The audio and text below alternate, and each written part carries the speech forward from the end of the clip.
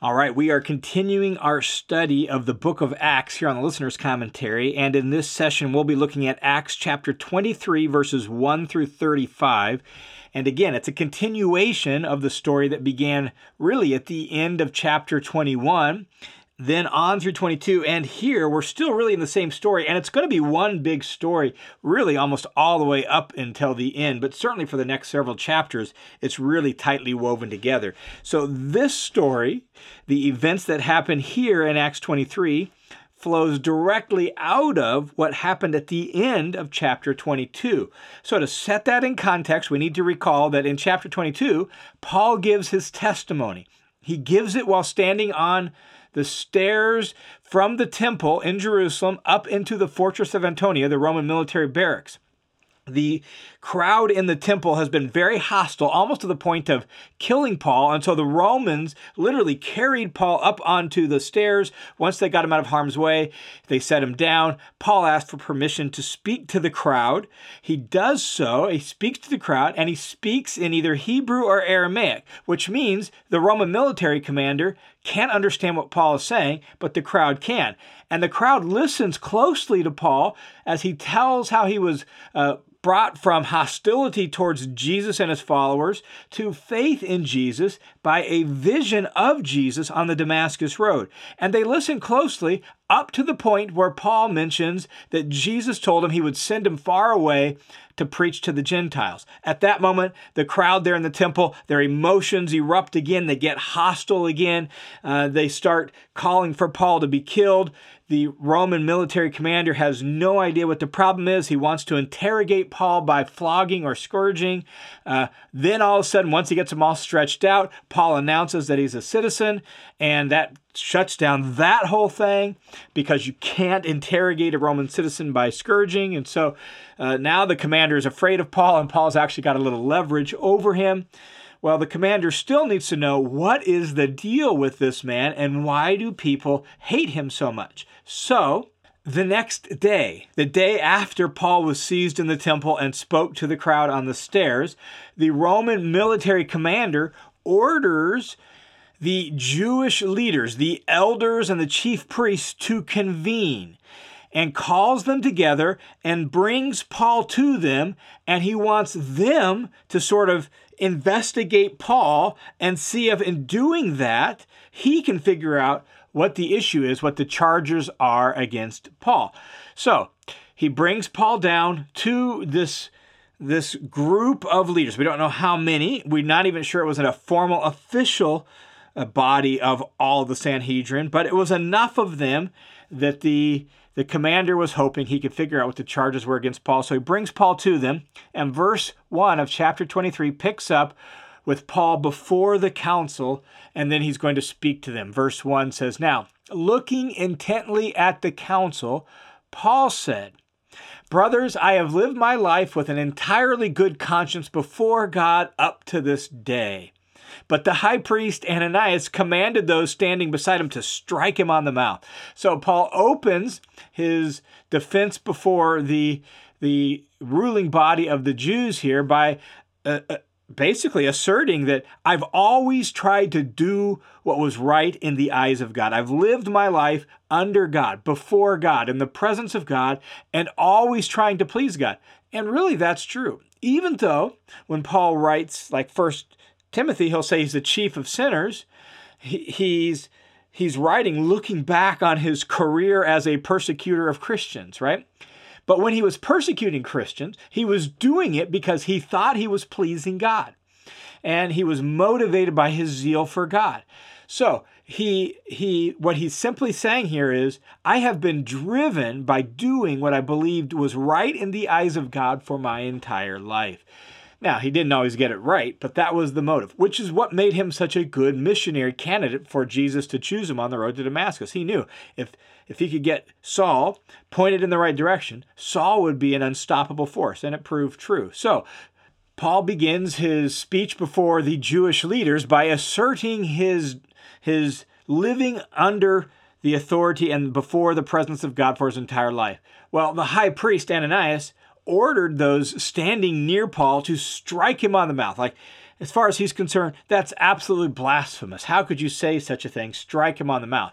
Paul immediately responds to Ananias' command in verse 3. Then Paul said, God is going to strike you, you whitewashed wall. Do you sit to try me according to the law, and in violation of the law order me to be struck? But those present said, are you insulting God's high priest? So Paul's immediate reaction to the order for him to be struck is to speak out against Ananias. And it seems that Paul is actually probably in the wrong here.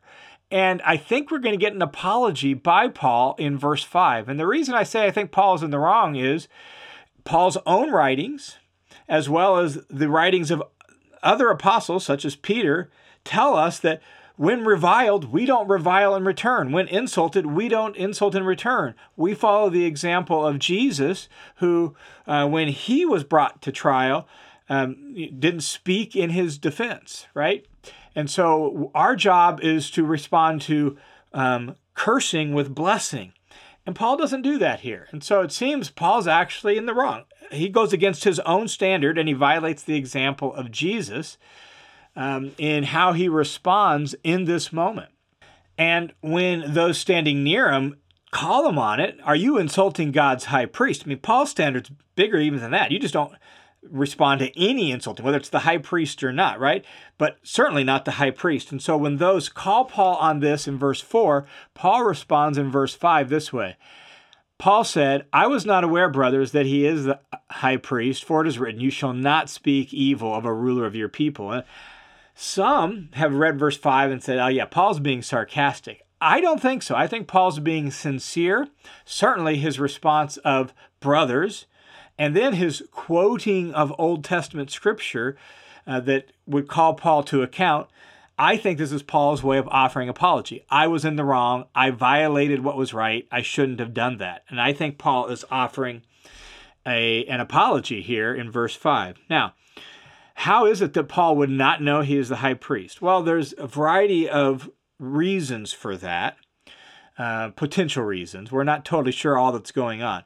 One is, since this was not like a formal official assembly of the council, it's possible that the high priest wasn't wearing his official priestly clothes, right? Like the commander gets up in the morning, orders the Jewish chief priest to get together because he wants to figure out what's going on with Paul. So this is a assembly called by a Roman military officer in Jerusalem. So he may not even be wearing his high priestly robes. Possible. Second, there's been just massive turnover in the high priesthood, and Paul hasn't been in Jerusalem a whole lot. And so Paul just may not know exactly who the high priest is. And sometimes people would be high priest for a while, then they'd be deposed, but they still had influence. In fact, from the year 37 to the year 70, there were 28 different high priests. And Paul left Jerusalem in the year 37, and he's only been back once in between then and now. And so he could be very confused about who the high priesthood is. And Ananias, during that time period, he actually was one of the ones that ruled as high priest the longest. He actually ruled as high priest from about 48 to 58 or 59. And he was then replaced as high priest by Ishmael ben Fabai in 58 or 59. And that's right where we're at. So there's just a lot of ambiguity here as to who the high priest is. And by the way, Ananias wasn't like, a model citizen. He wasn't like a model priesthood. He reigned as high priest, as I said, from 48 to 58-ish for about a decade. And he actually was a fairly brutal, scheming man known for greed and use of violence. He was actually hated by the Jewish nationalists because he was so pro-Roman. Josephus actually describes Ananias as confiscating tithes given to the ordinary priests and gave lavish bribes to the Romans to maintain his power and authority. He was so hated by Jewish nationalists that during the war with Rome, Jews burned his home to the ground. He fled to Herod's palace. He was finally trapped in an aqueduct on the palace grounds and killed. So he was not a nice man. He was not a well-loved man. and certainly didn't live in keeping with the law himself. Nevertheless, I still think what we have here is Paul's form of an apology. I went against what Scripture tells me. I went against what God tells me I should do. You shall not speak evil of a ruler of your people. And so I see this as Paul's apology for the way he reacted initially to the order for him to be struck. Now, at that point, then we get the rest of what happens here before the council. Paul, verse 6, perceiving, that is literally knowing. Paul's been around. He knows these guys. He knows how this council works. So Paul, knowing that one group were Sadducees and the other Pharisees, began crying out in the council, "Brothers, I'm a Pharisee, a son of Pharisees, and I am on trial for the hope and the resurrection of the dead."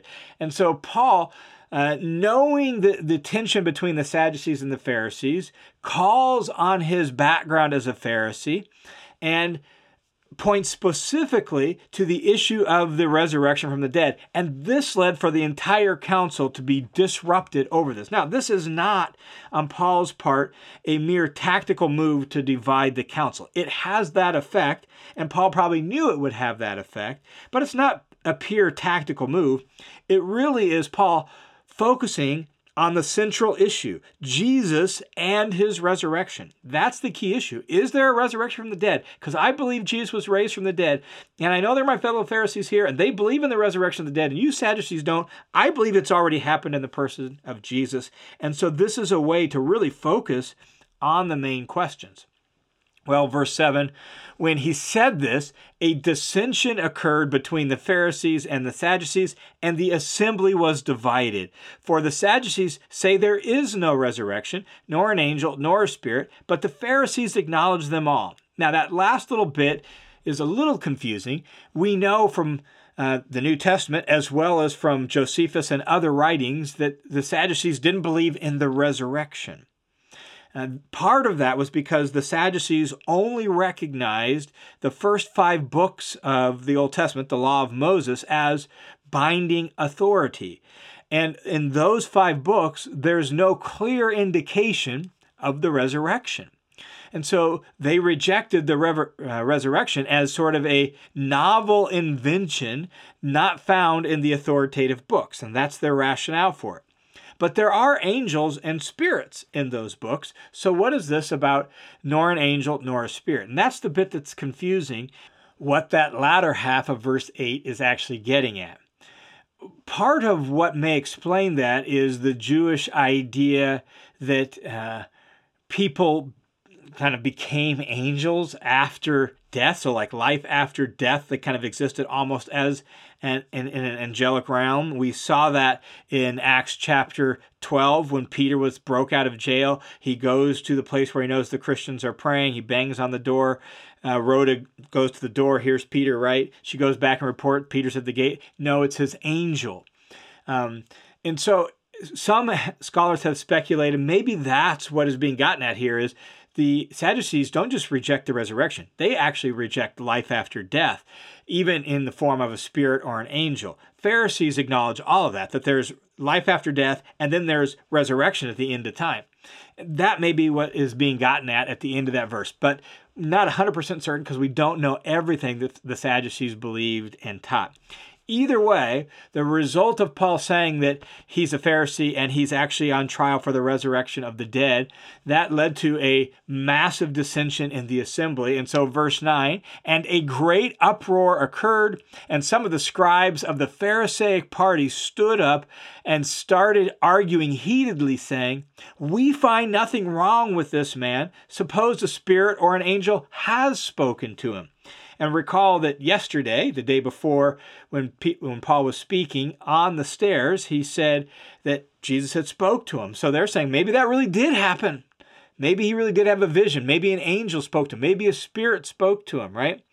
And so now they're heatedly arguing against the Sadducees. And verse 10, and when a great dissension occurred, the commander was afraid that Paul would be torn to pieces by them, and he ordered the troops to go down, take him away from them by force, and bring him back to the barracks. Look, I find this absolutely hilarious because this is what keeps happening. Paul's in the temple. There's a great uproar. They shut the gates of the temple. They seize Paul, and they're about ready to beat him to death when the commander sends in troops. Takes Paul away, brings him to the stairs. Paul speaks to the people, and then all of a sudden there's a great uproar, and the commander takes Paul into the barracks. Now he brings him down the next day to the chief priest and the council, and there's some talking going on, and then eventually there's this great uproar, and Paul's the focal point of it, and the commander has no clue what's going on. Why does Paul make these Jews so bloomin' angry? And he doesn't know. He can't figure it out.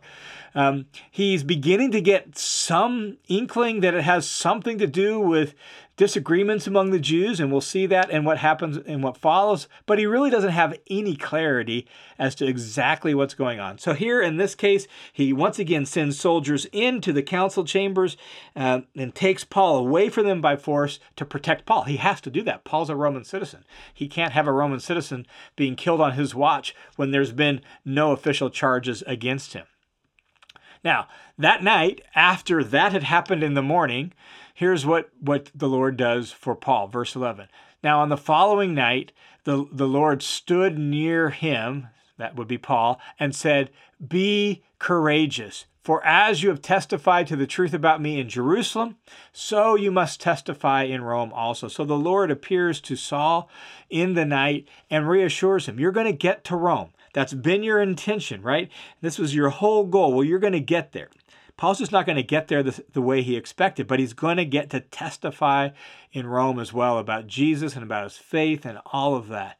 So Paul has been reassured, but he's still in custody, and the Jews still hate him, and the Romans are still not sure what to do with him. That's where we're at. So, verse 12. When it was day, the Jews formed a conspiracy and put themselves under an oath, saying they would neither eat nor drink until they had killed Paul. And there were more than 40 Jews who formed this plot. So now there's a conspiracy against Paul. And this group of 40 Jews, actually more than 40 Jews who formed this plot, took this vow, this oath that we're not going to eat or drink until Paul is dead. Now they think they got a plan. And they think they're going to be able to bump Paul off in a day or two. So that's sort of their plan. It's not like they're planning on not eating or drinking forever and ever. They think they can bump him off in the next day or two because they have this big plan for how they're going to do it. So here's their plan. Look at verse 14. They came to the chief priest and the elders and said, "We have put ourselves under an oath to taste nothing until we have killed Paul. Now, therefore, you and the council notify the commander to bring him down to you as though you're going to investigate his case more thoroughly. And as for us, we're ready to kill him before he comes near the place." So here's their plot. They tell the council leaders, "Call Paul again. Tell the commander to send him down. We're going to do a better job of investigating him. You'll get your charges. We'll figure it out." And as they're escorting him, we'll lie in wait. And as he's being transported to the council chambers, we're going to kill him. That's their plan. But remember, the Lord has already reassured Paul that he's going to get to Rome. So how is Paul going to avoid death in this instance? Well, just look what happens. Verse 16. But the son of Paul's sister heard about the ambush. Now, we know nothing about Paul's extended family, but here's his nephew, and he's in Jerusalem. We would surmise, based on what we know about Paul and his family, that he's there to study, but we don't know for sure. We don't know if Paul's sister is living in Jerusalem either, or if this man, like Paul had been, just was sent to Jerusalem to study and be brought up under the rabbis there in Jerusalem. So we know nothing, but somehow he's there and he hears about this death plot. Somehow he was in the right place at the right time. Somehow someone mentioned it to him, right? Somehow, remember, we don't always know how providence works. We don't always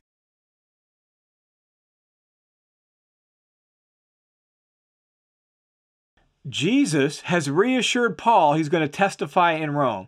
And now, somehow, Paul's nephew hears about this death plot on his life. Well, and he hears about it, continuing in verse 16, and he came and entered the barracks and told Paul. So he heard about it. somehow, he comes to the barracks and tells Paul. Paul, being a Roman citizen with leverage over the commander, is under light protective custody. He's therefore able to welcome visitors. So his nephew comes to him and tells him, hey, here's this plot. Here's the plan. Paul hears that, takes it to heart. Verse 17, Paul called one of the centurions to himself who's guarding him and said, take this young man to the commander, for he has something to report to him. He doesn't want to tell him what. He wants to keep it on the down low because he doesn't know who he can trust. And so he tells the centurion, take this young man to the commander, and the centurion does. Verse 18, so he took him, led him to the commander and said, Paul, the prisoner, called me over to him and asked me to bring this young man to you because he has something to tell you. Well, somehow the commander thought, okay, let's take this up. And so the commander takes it seriously. Verse 19, the commander took him by the hand and stepping aside began to inquire of him privately. So again, he figures, okay, Paul sent him to me. For whatever reason, the commander takes it seriously. And for whatever reason, the commander doesn't want everyone to hear about it. He wants to hear privately. And so he asks him, what is it that you have to report to me? And he, Paul's nephew, said, the Jews have agreed to ask you to bring Paul down tomorrow to the council as though they were going to inquire somewhat more thoroughly about him. So do not listen to them, for more than 40 of them are in hiding to ambush him. And these men have put themselves under an oath not to eat or drink until they kill him. And now they are ready and waiting for assurance from you. And so the nephew reports to the commander exactly what the plot is, and the commander takes that plot seriously. Verse 22. Then the commander let the young man go, instructing him, tell no one that you have notified me of these things. In other words, let's keep this quiet. We got to keep this on the down low because he believes the Jews are capable of doing this. He knows how the Jews operate. He's seen the hostility towards Paul, and he takes this very seriously. And so here's what the commander decides to do. He decides, okay, we got to get Paul out of Jerusalem. I don't even totally know what's going on, but I got to get him out of the city because of the hostility, and he's a Roman citizen. So he's going to transfer him to Caesarea, verse 23. And he called to him 2 of the centurions and said, get 200 soldiers. In other words, each of their centuries, they're a centurion, they're over 100 soldiers each. So get 200 soldiers ready by the 3rd hour of the night. Probably, we're talking depending on which timing system we're using, but probably 9 at night, but we're not totally sure. So by the 3rd hour of the night, to proceed to Caesarea with 70 horsemen and 200 spearmen. And we're not actually clear what these 200 spearmen are. It's 200 something. And the reason it's unclear is because the word translated spearmen is never used in extant Greek literature or elsewhere in the New Testament until 500 years after this point in time. So we don't really know what it's referring to. As best as we can say is a Greek term translating some Latin term for some form of military something or other, right? We don't fully know exactly what it's referring to. The reason it's translated spearmen is because this particular word begins with the word for of the right hand. And spears in the Roman military were usually used in the right hand. So were bows. So it may be bowmen. It may be spearmen. Some have speculated it just means led horses. We're not totally sure exactly what we're referring to. So we don't know exactly if there's 200 spearmen or not. So best we know there's 200 soldiers, 70 horsemen, and 200 maybe spearmen or bowmen, maybe extra horses, not totally sure. But there's a good group of military professionals that are going to escort Paul out of Jerusalem. Not only that, verse 24, they were also to provide mounts to put Paul on and to bring him safely to Felix the governor. So they're going to get Paul out of Jerusalem and to try to get him to Caesarea to Felix, who's in charge of the entire province, Felix the governor. And the commander is going to write a letter of introduction explaining the situation and why he's sending this Jewish prisoner who's a Roman citizen to Felix. And so he writes a letter. Verse 25, he wrote a letter with the following content. And this is where we get his name.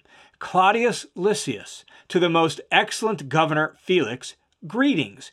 This is standard for how letters work. When you read the New Testament letters, right, you see a similar format. Sender, recipient, greetings. And so we get the opening to the letter, and then he's going to write out what happened and who Paul is and why he's sending to him. As I read the letter, listen closely for maybe some slight modifications into the way things actually went down in Jerusalem, because Claudius Lysias wants to protect himself and make himself look good. So listen to the letter, verse 27. When this man was seized by the Jews and was about to be killed by them, I came up to them with troops and rescued him after learning that he was a Roman. And wanting to ascertain the basis for the charges that they were bringing against him, I brought him down to their council. And I found that he was being accused regarding questions in their law, but was not charged with anything deserving death or imprisonment. When I was informed that there would be a plot against the man, I sent him to you at once, also instructing his accusers to bring charges against him before you. So Claudius Lysias sends Paul to him and sends this letter to introduce Paul and his case to Felix the governor. And notice the modifications, the changes that he's made in the situation. Notice, I rescued him when I learned that he was a Roman. Well, that's not quite right. Notice what he leaves out, that I didn't learn he was a Roman until I nearly actually broke the law, and I actually had him strapped up and was about ready to scourge him. He leaves that whole bit out, makes it sound like he found out he was a Roman before he actually sent troops into the temple to rescue him. He does indicate that he's managed to figure out that the situation with him has more to do with Jewish law than Roman law, and thus Lysias actually implies that Paul's custody should be honorable and without chains because he's a Roman citizen who really has done nothing wrong against Roman law. And the reason he had to send him to him was because of a death plot on his life. So, verse 31, the soldiers, in accordance with their orders, took Paul and brought him by night to Antipatris. And we don't know exactly where Antipatris is. Scholars speculate that it's a location about 35 miles northwest of Jerusalem. But they get Paul there through the course of the night, wherever it is and however far it is.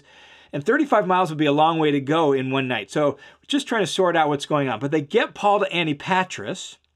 And then on the next day, they let the horsemen go with him, and they return to the barracks. So the main body of soldiers return back to Jerusalem on the next day and leave the horsemen to finish taking Paul to Caesarea. Why the change? Well, first off, there's a lot of soldiers involved in this whole getting Paul out of the city. And the reason there's a lot of soldiers involved is because there's massive unrest in Jerusalem anyhow because of growing unrest with nationalism. So the Romans are already sensitive to that. Paul has clearly demonstrated to be a source of agitation for the Jews, and we don't want any rioting or anything like that. Plus, he's a Roman citizen, so we got to protect him. And so a show of force with lots of military personnel would keep anything from happening to Paul and allow him to get safely out of the city. So once they're safely away, now it makes sense for the main body to return back to Jerusalem and the others then to carry on with Paul. Not only that, once you get outside of the central hill lands to the area of about where we kind of speculate that Antipatris is, now you're into sort of the coastal plain, which means things are much more wide open. Visibility is a lot better. There's fewer places for any mobs or groups to hide. And so it's going to be easier to protect Paul over the last little bit of the journey. So the main body returns back to Jerusalem and to the fortress of Antonia, and the 70 horsemen go on with Paul and bring him down to Caesarea. Verse 33, when these horsemen had come to Caesarea and delivered the letter to the governor, they also presented Paul to him. So they bring Paul to the governor, they bring the letter with them, and here is the prisoner. Verse 34, now when he, Felix, had read the letter, he also asked from which province Paul was, and when he learned that he was from Cilicia, he said, I will give a hearing to you when your accusers arrive as well. Why does he ask what province he's from? It seems like Felix is looking if he can get out of this situation. Can I get out of this case? What's your jurisdiction? He's hoping maybe to pawn Paul off on a lower level official. Unfortunately, Paul's originally from Cilicia, which Cilicia is under the the ruler of Syria, and the ruler of Syria is actually over Felix, the governor of Judea. And so he's not going to hand Paul off to his boss. That's not going to work. So he's going to have to deal with the case. It comes to his court, basically. And so he says, I will give you a hearing when your accusers arrive as well. And so Lysias has said, I'm going to instruct the Jews to bring their charges there. And so Felix says, I'll wait for them. And he gave orders for Paul to be kept in Herod's praetorium. In the hub, I will put some pictures and a little background of Caesarea for you to look at. But Herod's praetorium is right on the coast. It had a swimming pool in the center of it. It's a pretty luxurious place. And Paul is going to be kept there as a Roman citizen in light protective custody, awaiting charges to be brought against him from the Romans. And this is the beginning of just a series of trials and defenses over the next few chapters in Acts, where Paul is going to have to keep sharing his case. He's going to be brought before various governors and various kings. And this is really like one large story from chapter 23 all the way up through chapter 26. And we don't really get a major scene change or even a major topic change for the next 3 chapters. It's one large story that I think really is a beautiful illustration of God's sovereignty at work. Jesus has assured Paul that he's going to stand trial in Rome.